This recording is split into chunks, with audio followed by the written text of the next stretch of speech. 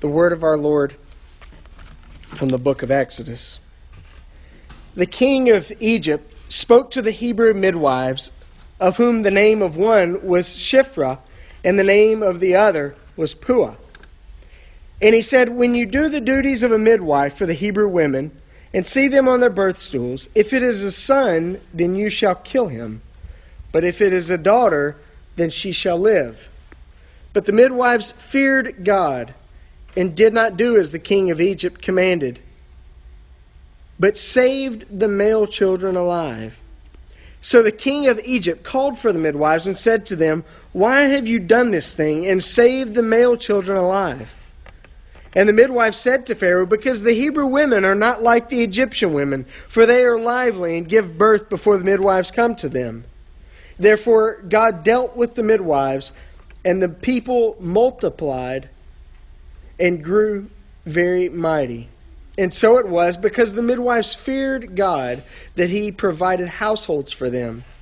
So Pharaoh commanded all of his people, saying, every son who is born you shall cast into the river, and every daughter you shall save alive. And a man of the house of Levi went and took his wife, a daughter of Levi. And so the woman conceived and bore a son.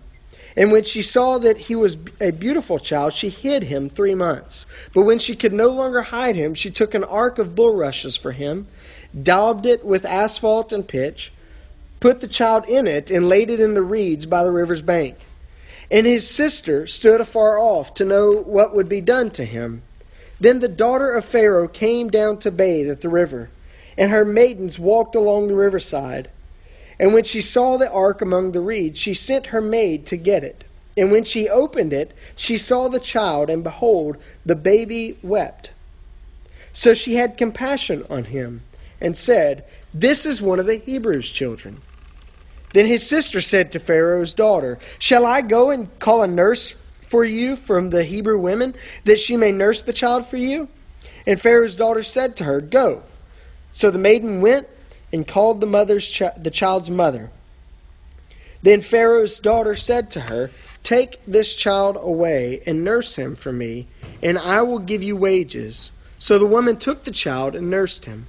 And the child grew, and she brought him to Pharaoh's daughter, and he became her son. So she called his name Moses, saying, because I drew him out of the water. Let's pray. Father, we pray that you would bless the reading of your word. We pray that you would bless it to our hearts, and to our lives, and to our very selves. And we pray that you would help us to follow you as you call us. We pray all this in your Son's name. Amen. Doing the right thing is often hard.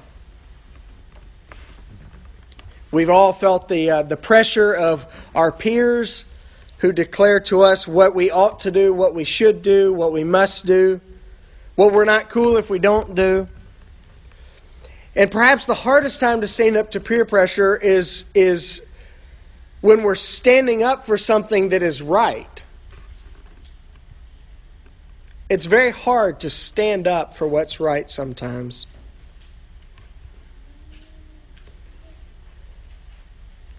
We've all known what it is to be that kid in the neighborhood or in school or at the park who is being pushed just to get along and to go along.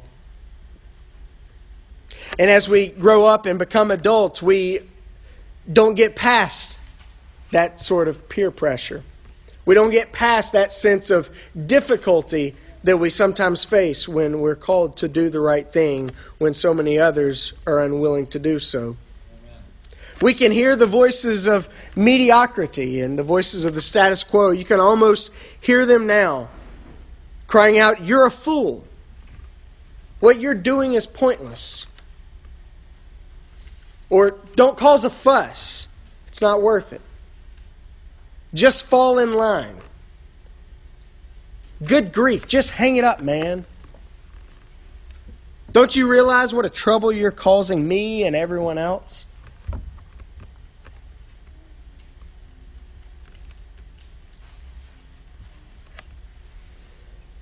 Doing the right thing is often hard. The redemption of God's people rested on the shoulders of a few forgotten ladies. Very quickly in the story of Exodus, we are faced with this man, Moses. We're first faced with him when he's just a newborn baby. But if we back up our train of thought just a bit to the first few verses of chapter 1, we have a better idea of what's happening. Joseph, you remember, had been sold into slavery, and he's living down in Egypt. And it is because of God's providence through Joseph that Joseph's family and God's people are protected from famine. And so Joseph eventually moves all of his family down into Egypt, and they're doing quite well. They're fitting in very comfortably. They've got some nice land. They've got plenty of status. But a time comes where the Scriptures tell us that Pharaoh, the king of Egypt, that had befriended Joseph, dies, and suddenly you have one who did not hold that same alliance with Joseph. And so things start to get a little bit tough. And as the Hebrew people begin to multiply, as families are growing and as generations are moving along, suddenly you've got a whole lot of Hebrew people down in Egypt. And the Pharaoh becomes very paranoid. And so what he does is he turns them into his slaves. And he has them work very hard. And when they're working hard is not enough. They must work even harder.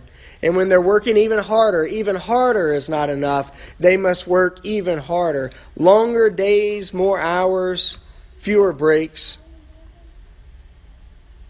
And the point comes where this work doesn't seem to be slowing down the growing rate of the Hebrew people. And so they continue to multiply, and Pharaoh continues to wring his hands wondering, what am I going to do with these people? They're not us. They're not like us. They're different from us. And here they are. They're catching up with us by numbers.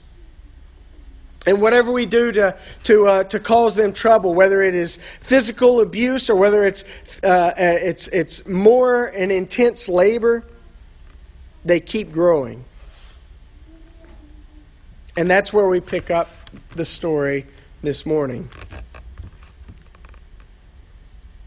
So the king calls a couple of the Hebrew midwives and says, we want you to kill all of the boy children when they're born.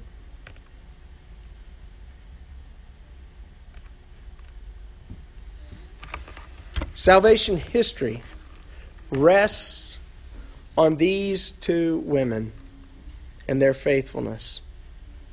Their willingness to do the right thing, though it is a very hard thing. There are several ladies that are spoken of in this story. We only know 3, perhaps 4 of them by name. Where 2 of the names, if I were to ask you this morning, what were the names of the 2 Hebrew midwives from Exodus 1, you probably wouldn't have any clue. Sometimes I have difficulty pronouncing it. I got to think back through how the syllables go together. Shiphrah and Puah. A couple of forgotten names. But names.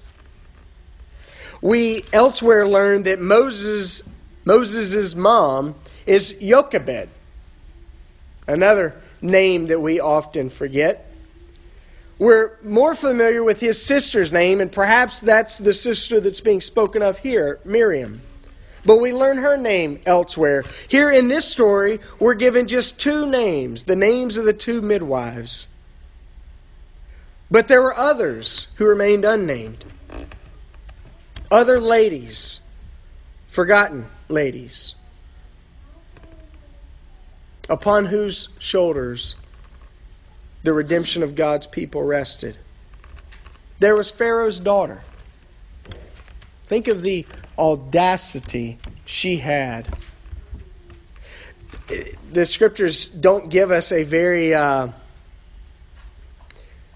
profoundly theological reasoning for her to do the right thing. She sees the boy and sees that he's beautiful and says, I think I'll save him.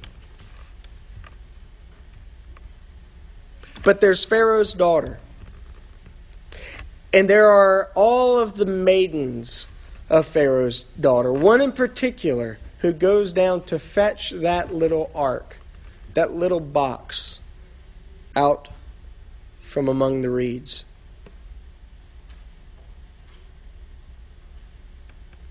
And then there are the other Hebrew women. Scores of unnamed mothers giving birth. Moses will grow up to become the greatest figure of the Old Testament. The greatest of God's leaders before Christ.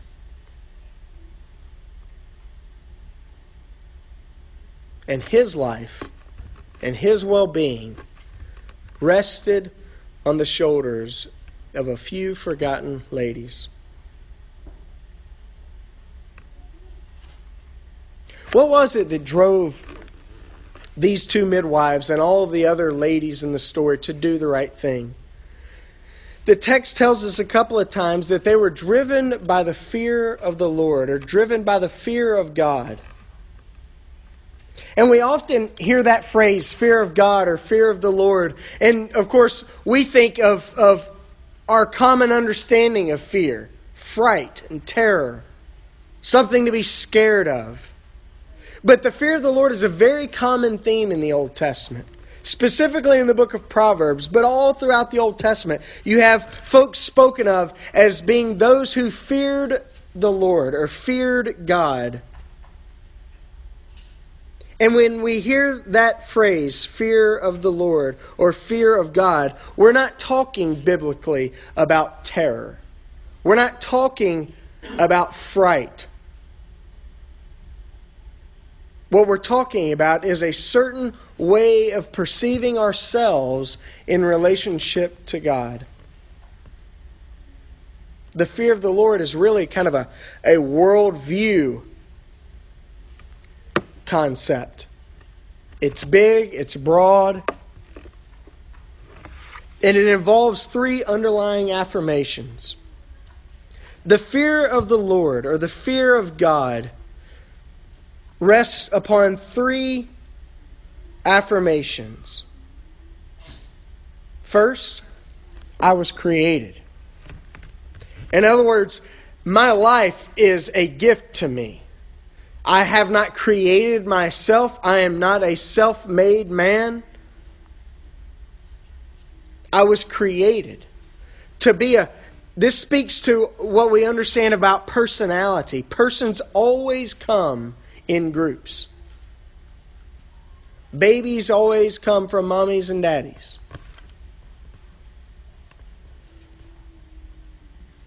I was created. My life does not find its source in myself. My existence does not find its source in myself. My identity as a person is rooted elsewhere. My existence as a person has been given to me as a gift from the Creator. But not only was I created, but I am expected. There are certain expectations of me. This life that I've received as a gift has expectations for how it's supposed to be lived. And so this speaks not just to human personality, but it speaks to human responsibility. There are certain things for which I am responsible. There are certain things that I ought to do, whether I dislike that idea of oughtness or not. There are certain things I should do and must do. The one who created me has a standard that He expects me to live according to.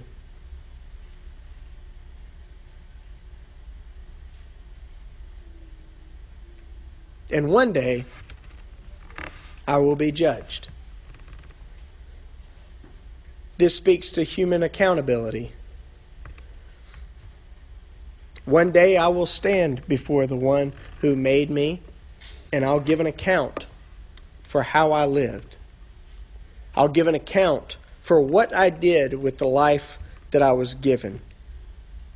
For whether or not I lived up to those expectations that were placed before me.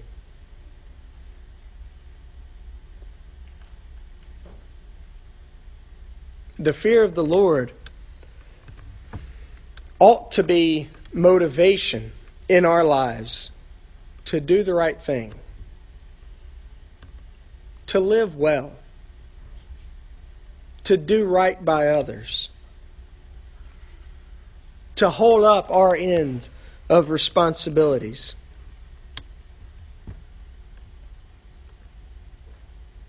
These three underlying affirmations concerning our lives ought to shape the way that we live as people who've been made in God's image, and as people who see all around us opportunities to do the right thing, though they are so often so hard to do.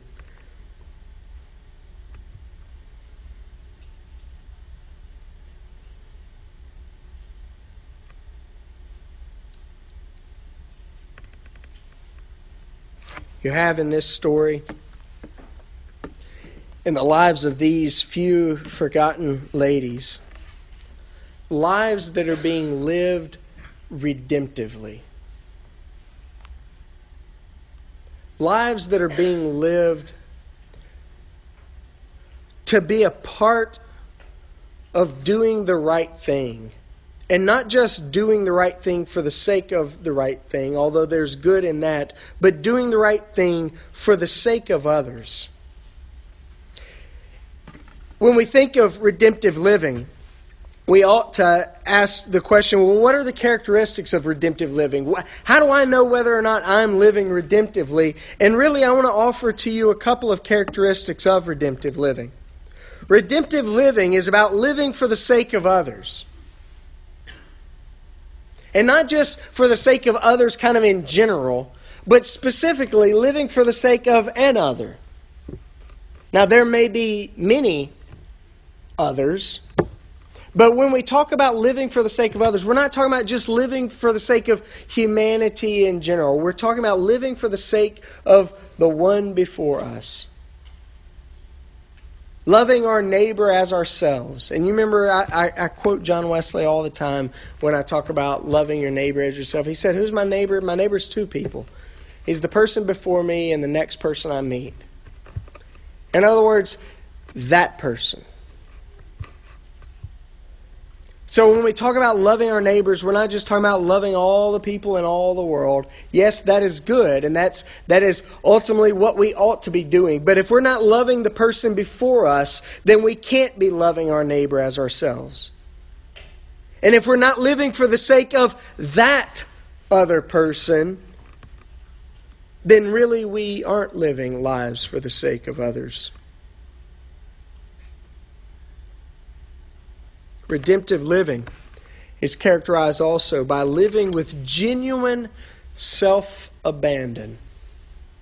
And I use that adjective genuine because I want you to understand what I mean here by self-abandon. I'm not talking about living recklessly. I'm not talking about living life on the edge. I'm talking about living with an abandonment to self.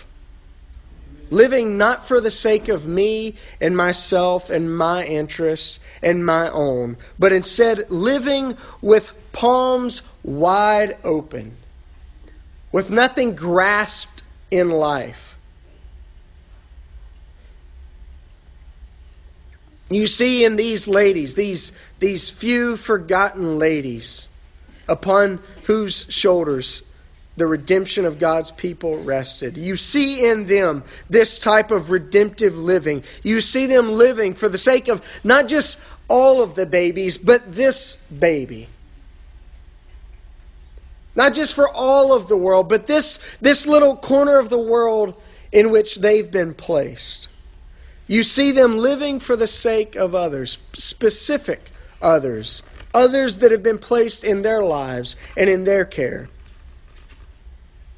And they do that because they are abandoned to self. They're not living for themselves. They're not living with their hands grasped tightly around their own lives and their own rights and their own fears and their own concerns and their own what ifs, and if I get caught, then what?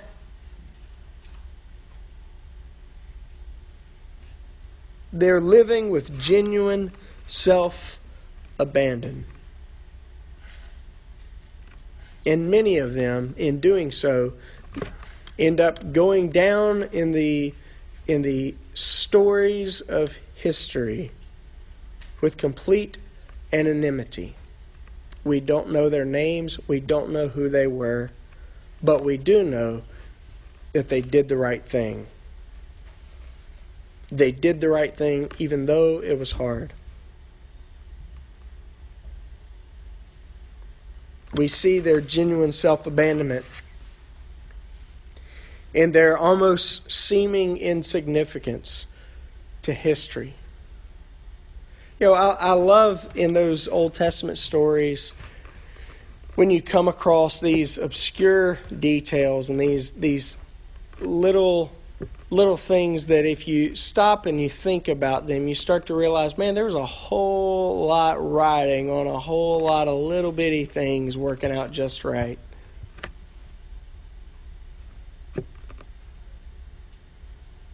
Kind of like when Joseph was stealing away from Potiphar's wife and she grabbed his cloak and it ripped off of him. The question is, what poor tailor made that cloak?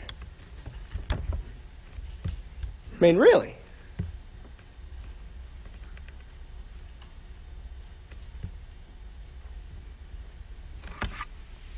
But this is how God works. God works through situations that often seem very insignificant. And He works through people who often seem very insignificant. Living for the sake of others, living with genuine self-abandon, if you think about it, is radically countercultural. Because this is not the popular way to live. The world tells us that we ought to live in such a way that we forget about others. They're not us, they're not ours, they're not our responsibility. That we ought to live for ourselves, that we ought to live for numero uno, the number one, me, myself, and I. That we're the center of our own universe. That whatever makes us happy, it can't be that bad, and we ought to pursue it. That living with a sense of responsibility for our neighbor, living with a sense of responsibility for those that God has placed in our lives is foolish. After all, who's living responsibly for you?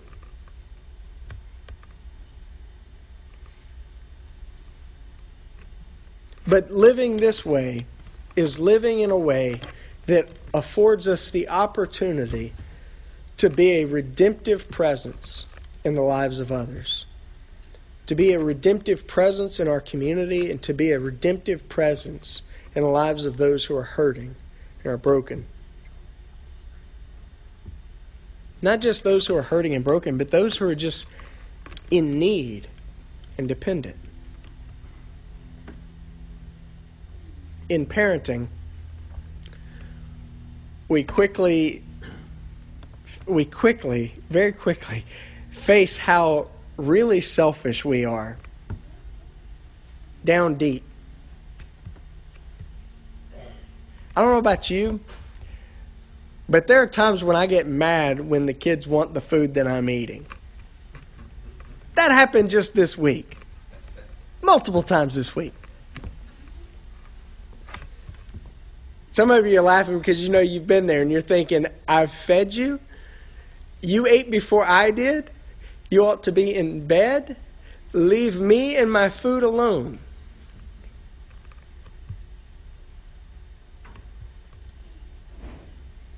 But when we're invited into the lives of others, we are invited into the opportunity to not grasp for what is ours, but to live for others. And it is only in that failure to grasp and in that willingness to give of ourselves that God is able to do marvelous things, and He's able to redeem that which is lost and broken.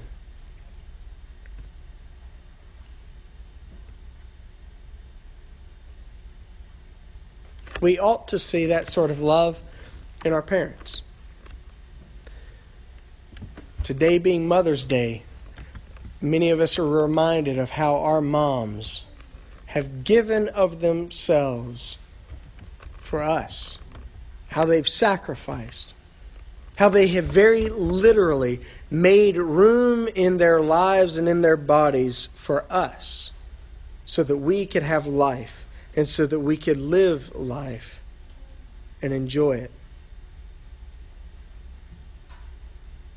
But all around us, we find situations that are hard, and we find right things that need to be done that are hard, and we find people and situations and communities and families in need of redemption, and redemption is always hard.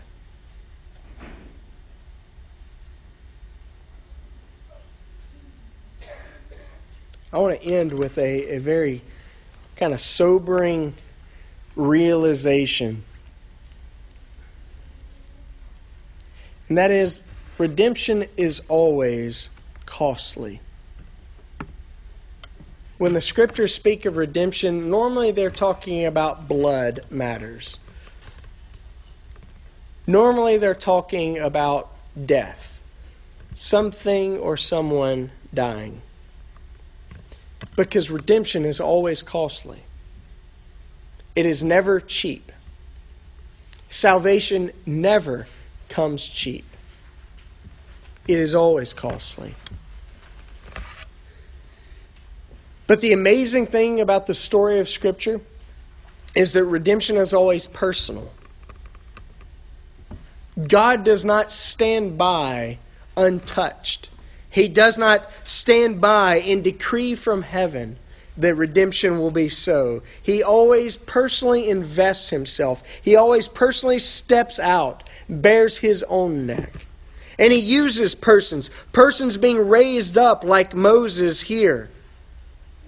Not even aware of what will become of his life. But notice this person, Moses, is surrounded by other persons who are willing to sacrifice themselves for his sake and for the sake of the other baby boys.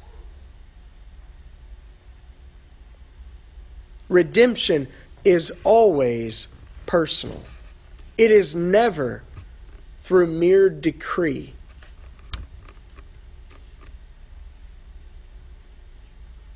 Redemption will not happen in our families, in our communities. It will not happen in our nation, in our world, unless there are people who are willing to be raised up to do costly things. And I'll warn you, redemption is always dangerous. There is no promise of safety in Scriptures. Whoever told you right in the middle of God's will is the safest place you can be, lied to you. They may not have lied to you. I'll take that back. Please forgive me. But they were grossly mistaken.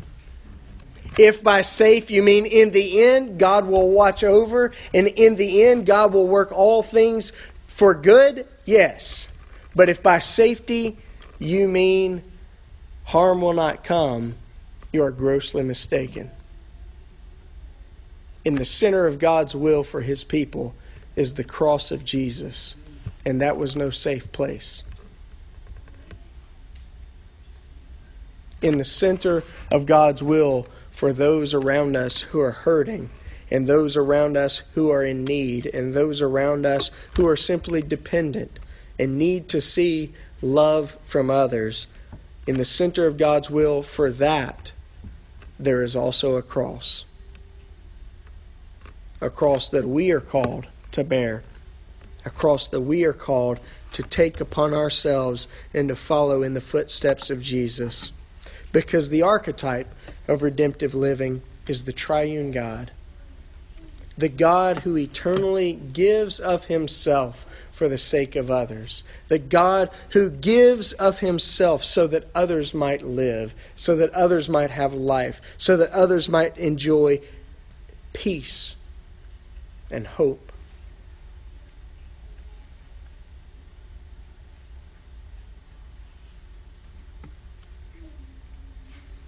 We redeem according to God's way of redeeming. And his way is costly, his way is personal, his way is dangerous.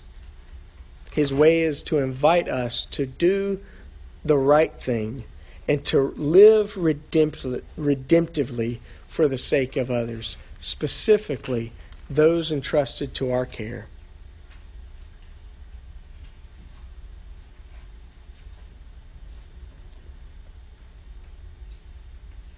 Let's pray.